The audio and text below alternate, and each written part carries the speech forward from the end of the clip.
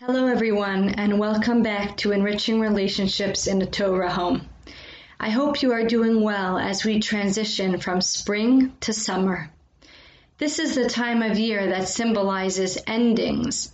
The academic school year is coming to a close, people are graduating, and college semesters are wrapping up.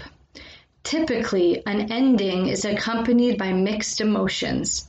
There's hopefully a sense of accomplishment at finishing the given tasks involved in the past, as well as a sense of sadness at leaving something behind that you were invested in.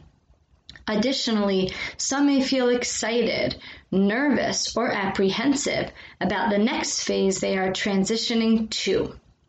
Students who have finished one grade level may be excited to enter the level up, and those who graduated may be embarking on new life stages and broadening their horizons. Those of us with children at home are wondering what the summer will bring. Will day camps be open? If so, in what capacity? Will the family be going on vacation? If so, in what capacity? In effect, what we are saying here is that every ending is also a beginning.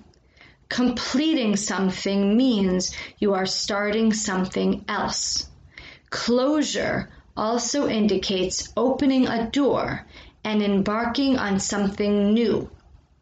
It may be a new semester in college, it may be a new school year, it may be a new way to enjoy day camp, it may be a new way to vacation with the family. The bottom line is, we are all on the cusp of something new. Looking ahead, things still feel strange and unclear. One thing we do know, however, is that new things are on the horizon. We may not know in exactly what form or style, but we know that things will be different. The sun has been shining more these days, and perhaps we can smile back at that shine with a shine of our own. The sun is setting on the Nisayon of Corona. Every sunset brings another sunrise. As we turn the corner from spring to summer, let us open our hearts and minds to turn a corner in our personal lives, to allow ourselves to feel relieved that the storm has Baruch Hashem passed, and to rejoice that we and our families are healthy and well.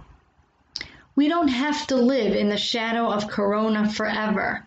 This is not Avodas Hashem.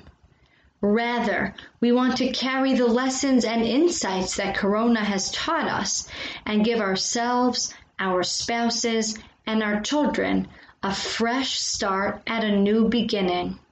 So swing the door open and embrace the next phase. Hatzlacha Rabbah.